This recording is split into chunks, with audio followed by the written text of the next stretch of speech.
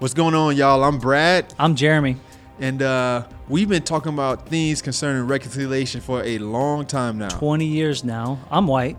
I'm black. And we thought if we talk together about it in podcast form, it might serve some people. So let's talk about it.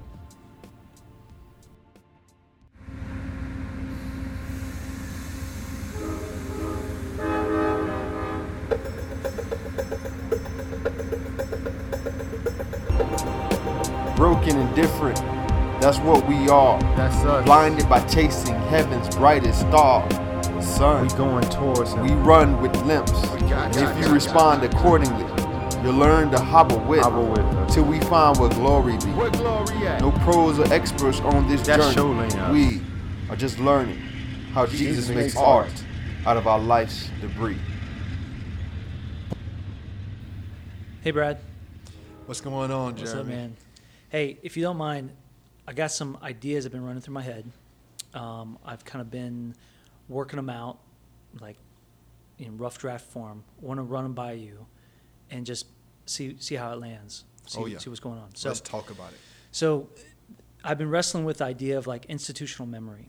So how do you, not as just as an individual, but maybe as an individual leader, affect something larger than yourself, an institution, an organization, a neighborhood, a country, that also touches the individuals of that domain? How do you do that? What's the role in that? Is there a role that Christians might be able to play in that place of institutional memory? Yeah. And so a couple things I ran across that really got my thinking going was from this book Sapiens. Now, this dude's like hardcore, not Christian, hardcore naturalist. Like he says, he is taking naturalism to the nth degree, like logical destinations kind of stuff.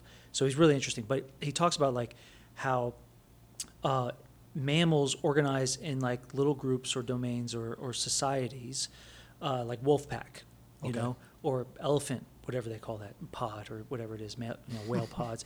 And it's there's actually a formula that it's the size of the grouping is somehow a ratio of their brain size to body mass. So there's a limitation of how big they can organize themselves based on how big their brain is, you know. And so, wolves have a certain size, and elephants have a certain size of a group, and apes have a certain size of group. And then humans, if you do the formula on humans, we actually can organize only around 120 to 150 people. Okay. That's it. That's the max size of our groupings. But we don't, you know. Like, our closest relationships are really 120 to 150. That's called the Dunbar number. But once you exceed that, organizations, countries, neighborhoods, churches, they're all way bigger than that. I mean, we organize ourselves and we say, "I am American." You know, sure. How is that even possible? Like, why are we not just like little tribes of 120 bouncing off each other with our own little economies, and we just like interface with each other? But we don't. We go a lot bigger. And so his theory is that there's this thing called the mechanism of narrative. That if you have a narrative, you can create a story that large groups of people can buy into. Okay. And when they buy into it, they form symbols, which is basically a shorthand of a narrative. And they start demonstrating practices that reinforce the narrative. But the primary mechanism is a narrative. So you have a story that says, like money that isn't real. You know, there's a narrative about a dollar bill that we agree on and we believe in. Yep. Right? The dollar bill symbolizes that narrative, and we have practices of exchanging it for, I don't know, a soda or whatever. So that's just one small example of how narratives have allowed us to kind of go to, like, you know, organize in some millions of ways. That individuals hold it, but the collective holds it, and that also permeates back down to every individual. So what's the connection here? So in racialized America, the white ruling class wanted to be seen as righteous and fair. So kind of in the historical documents, they knew slavery was wrong, but they wanted to be seen as righteous and fair, and really kind of pious. Like there's like a religious element there. They wanted to be seen as pious. But they wanted to maintain racialized America. They wanted to maintain slavery. that people of color are as inferior. And so they had a couple of narratives that they kind of threw around and they employed. So like theologians said that blacks had descended from Ham and were therefore inherently cursed. Mm-hmm. So there's a theological argument there. Doctors, that they would talk about like how the black communities were like living in poor kind of situations, and so therefore there was a health threat and a safety threat to the larger society. So you need to keep them in there, contained, basically, like quarantined. So doctors would actually talk about that. Biologists would make the argument that IQ was lower and therefore inferior. And so, of course, they had these narratives that existed, and then they had symbols, white-only signs, media depiction of black Americans. So these are just symbolic representations of this narrative that just reinforce it. And then the practices, laws forbidding slave freedom from lynchings, redlining and housing, residential kind of areas. So these things like create a collective memory, societal memory, that doesn't go away. So that if you actually get rid of the practice of slavery, you get rid of some of those symbols. You can't burn crosses on people's lawns anymore. You get the Jim Crow laws, because the narrative hasn't changed. The practices change. You could outlaw something, but the narrative hasn't changed. So the narrative then still produces a new set of symbols and practices. Jim Crow.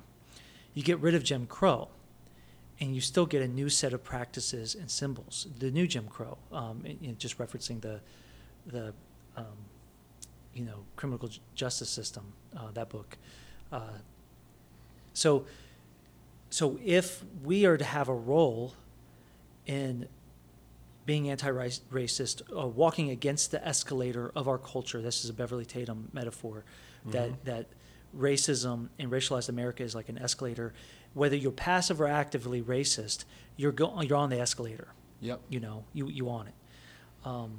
And she would include people of color too. Like there's an internalized racism that you kind of passively agree with, and so if you don't turn around on the escalator and walk against the escalator, you're going with the flow.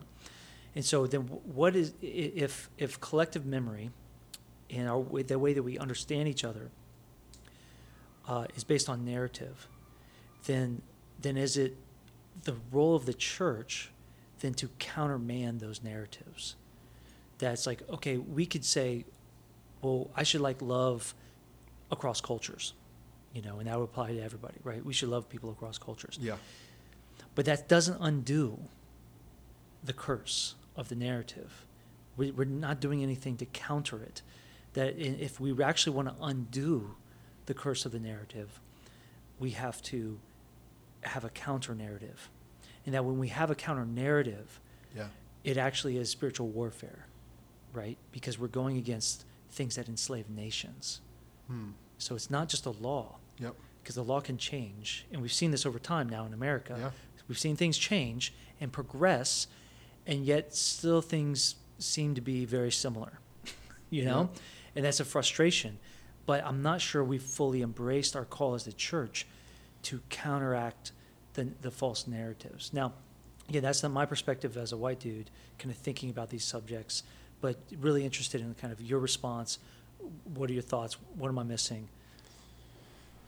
Yeah, I think that's a great model to use as we think about what's happening currently and history, and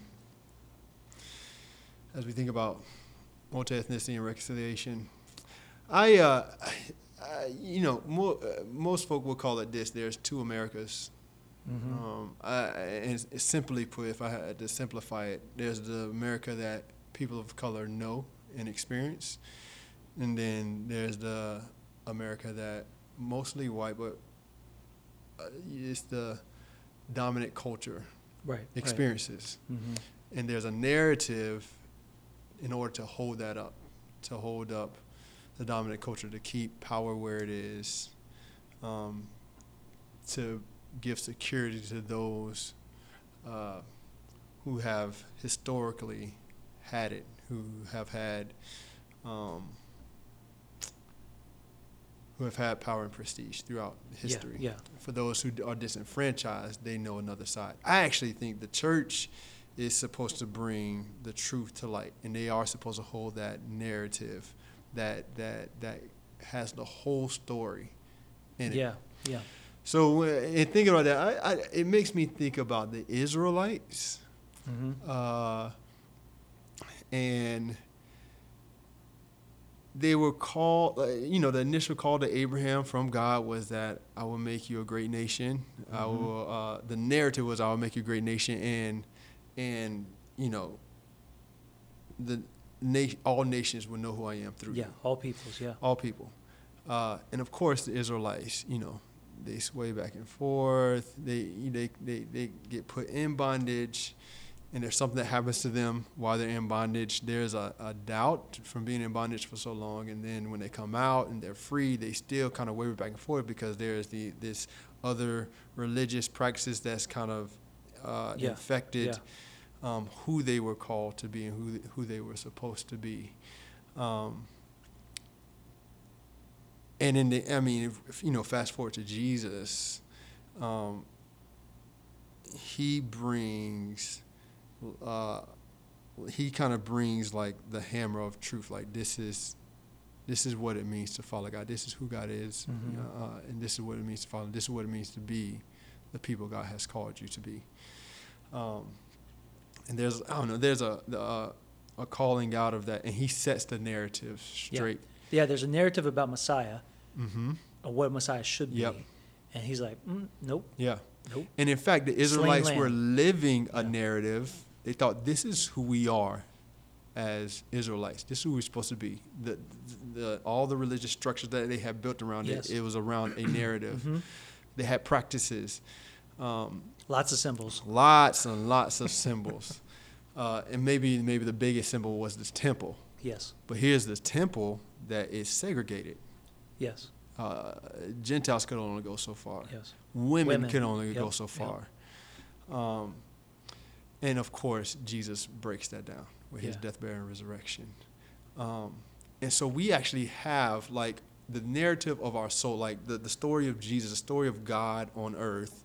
That narrative is actually our true narrative. Like when we say yes to Jesus, that becomes us. Like this is a narrative we go by. And even that is that for you? Is that like the hidden in Christ thing? Yeah. So because we're hidden in Christ, his narrative now is our narrative? Yes. Okay. Yes. So we look at that and we say we come behind the narrative of Jesus. Yeah. And now every narrative in our lives submits to the narrative of God in the world. And maybe the most significant part of that for me is that it's a narrative of grace. It's a narrative of God coming into the world, being rejected, but still loving fully. And there's a grace that's there.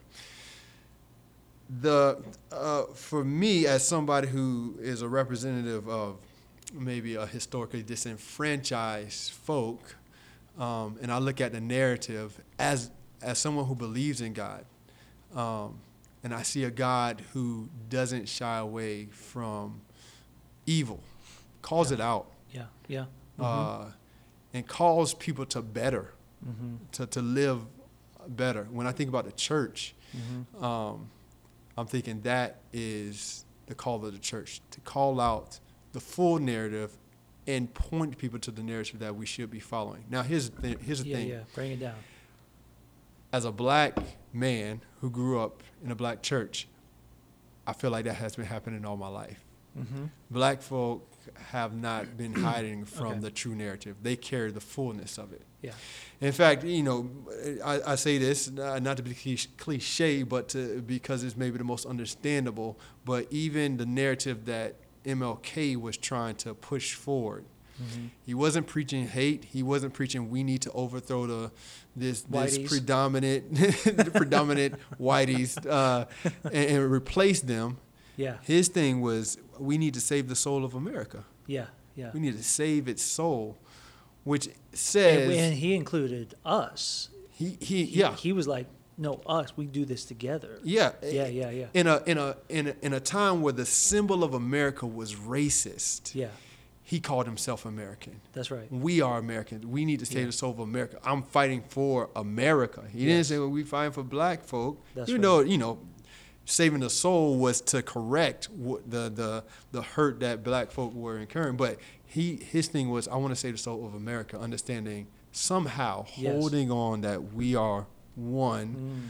We're called, and most folk who've been kind of, who are activists, folk of color, they lean into, and I think they believe and know that the original documents of our forefathers, all men are created equal. That is God breathed. That's scripturally correct. Yeah, it's actually, they got, by accident, a bunch of deists Yeah. accidentally got it right. It was like those words, that symbol, that document is correct. It's good. That's God breathed. Your narrative behind it Yeah. is crap. Yeah. Yeah. And even MLK knew that, and folk of color have known that. In fact, in most stories, if you follow the Latino story and the activists who were big in their narrative, you follow even some Asian American stories, and I say Asian American, understanding that there's Japanese, Chinese, Yes, yeah. Korean, like there's a lot of Larger. different stories Yeah. that go through the history of America. But a lot of them, most of them they're calling America to that symbol. Remember this. Yeah. Live a different narrative. Like actually live out that narrative. Yeah.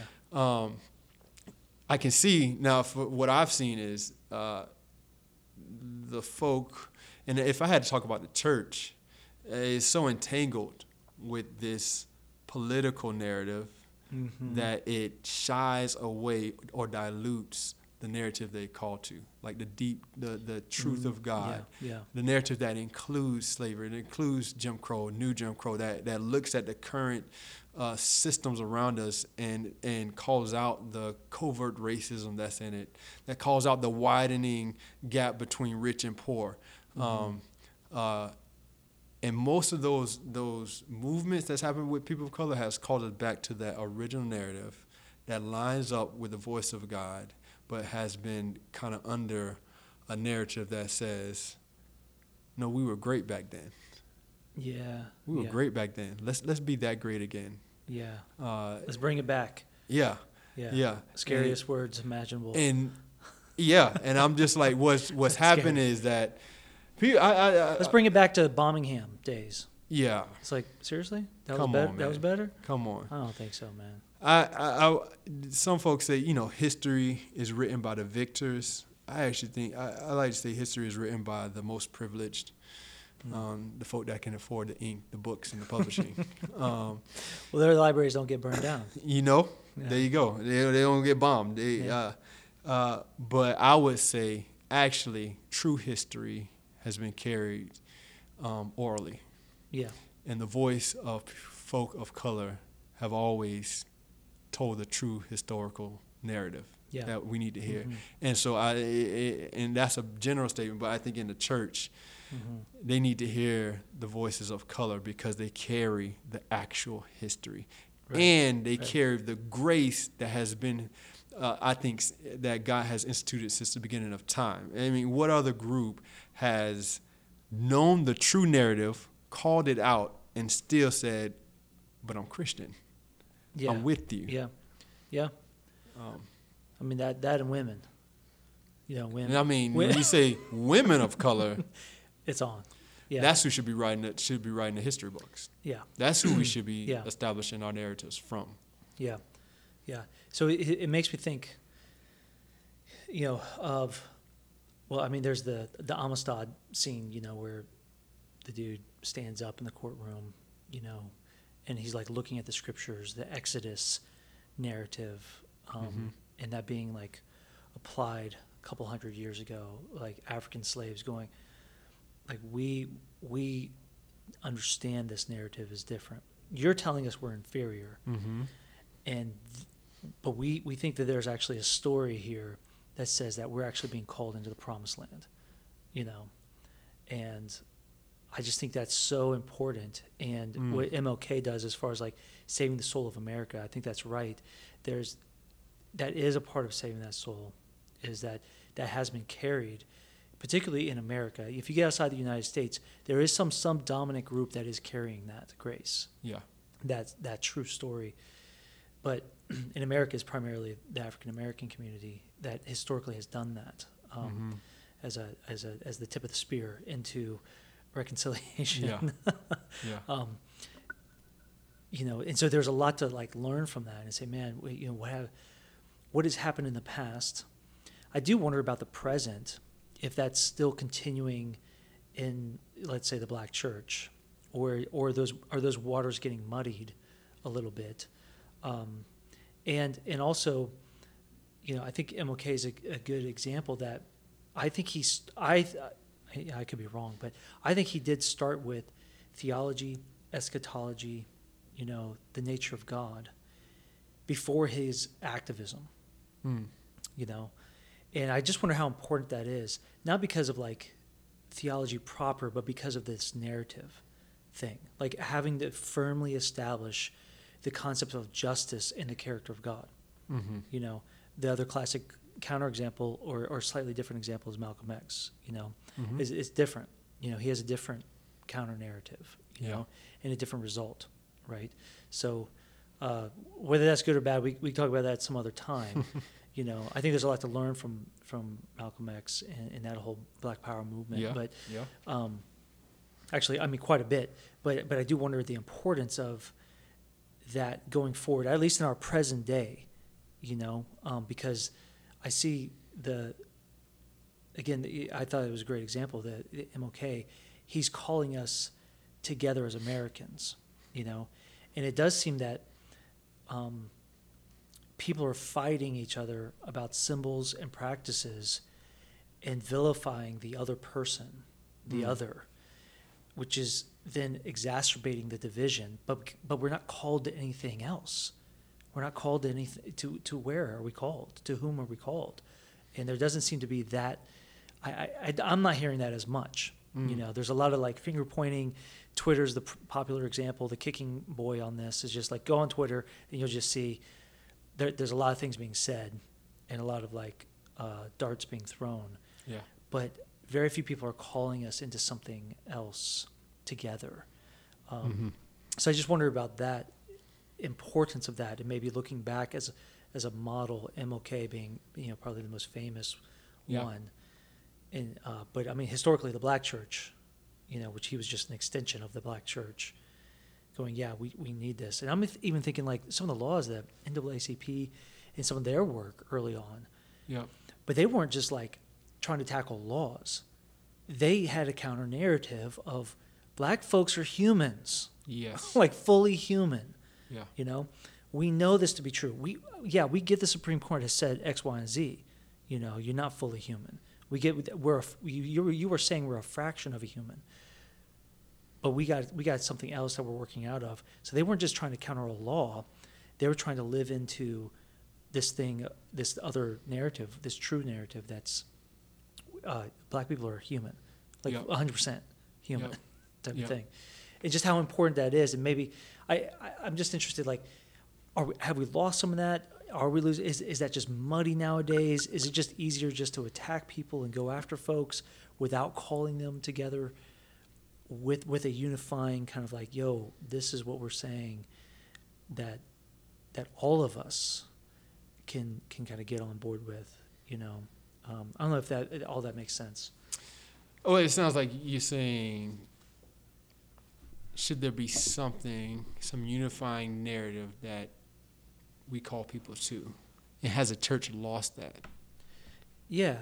And I'm not saying like one specific story or something, but like a call that's like it's a call into something rather than just a call against something. I don't think the NAACP was just called against some of these laws.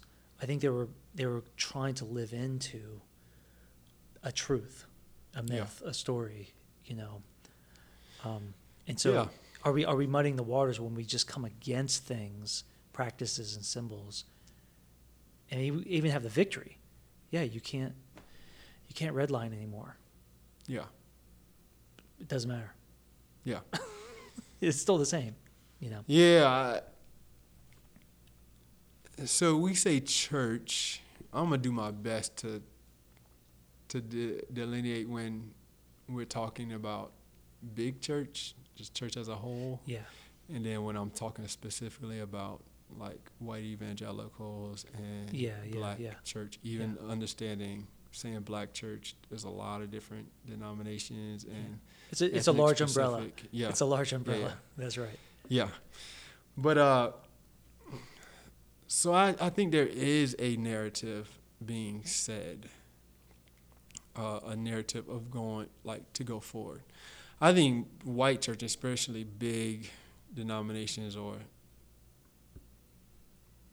big denominations or movements that's predominantly white, they're so far behind that they're trying to be convinced that of what the problem is, Hmm. what the narrative that Is there a problem? is there a problem. Okay. That's where They're we're really at. convinced that they need a new narrative. Yeah. Yeah. That it's just holding them back. Mhm. But, like, I mean, we talked about in our first podcast about how we grew up. One thing maybe I didn't say is that when I grew up, taking care of people who were sick in the hospital, caring about the neighborhood, that was just part of what the church was. Right. It wasn't like an extra thing that we do. It was just like, no, it's what the church does. Mhm. It's who we are. We should be a church that. Now, my church, folk wanted to really know their word before they went out and did ministry. But it still was just part of our DNA. Like, we care about our neighbors. We care about the neighborhood. My granny, probably the best example, who was like really active in the neighborhood, helping people get habitat homes, Mhm. leading marches, marches against drugs in our neighborhood. Mhm. That was part of our story. And even now, it's a natural part of the. There's always been, so even maybe I'll take it to my home. My mom always taught me the idea of love them anyhow, understanding that, and there's gonna be folk that hurt you, but we are called to love them anyhow. Mm. Mhm. That does something for a kid when you grow up with when you grow up and you experience issues of racism. Because you have this person maybe the person that you trust and love the most, your mom, who is telling you to love them anyhow, even when you experience the deepest hate. Now that's a narrative of like, this is who we are supposed to be as Jesus followers. We experience hate, but we love anyhow. And that forces me to wrestle with, how am I going to love these folk? That's deep discipleship when you're young, man. Yeah, but how That's it deep. makes you like, how I'm supposed to, like, this bully who pushed me, or this person who called me the N-word, or like, how am I supposed to love them anyhow? Mhm. And so when I grow up and I start understanding the systems around me and how like racism just has, that narrative of racism hasn't been rooted out, and so it's still in the systems around me, and now there's folks, predominantly white folk, who's benefiting from this, and I'm supposed to love them anyhow. Yeah. But I see it in my history, and so while I've heard preachers and communicators and communities and activist leaders who actively speak against the narrative, I would say communities of color and folk who are doing it right have always had another narrative to go into, Yeah. to live into. So I wonder. So as we talk about, like, should we also have a narrative to go forward? I wonder if that narrative is just being spoken by the historically disenfranchised, whose voice has been historically silenced or just not listened to. Right. And so I actually think there is a message of going forward and what it looks like to go forward. And I actually believe, I'm starting to understand that there is folk who are actually trying to do that. I think me and your story unintentionally Mm-hmm. has linked itself to a narrative that I think goes with somebody that you mentioned before, that is linked to like the story of John Perkins and what he's tried to do, and folk like him have tried to do. And that is like, and that's what I would call intentional. Like the narrative that we need to think about is intentional reconciliation. So last time we said, folk, tell your story and don't leave any mess out of it. Yeah. That's starting a new narrative for that relationship. That's the end of part 1. Go ahead and make sure you check out the feed for part 2.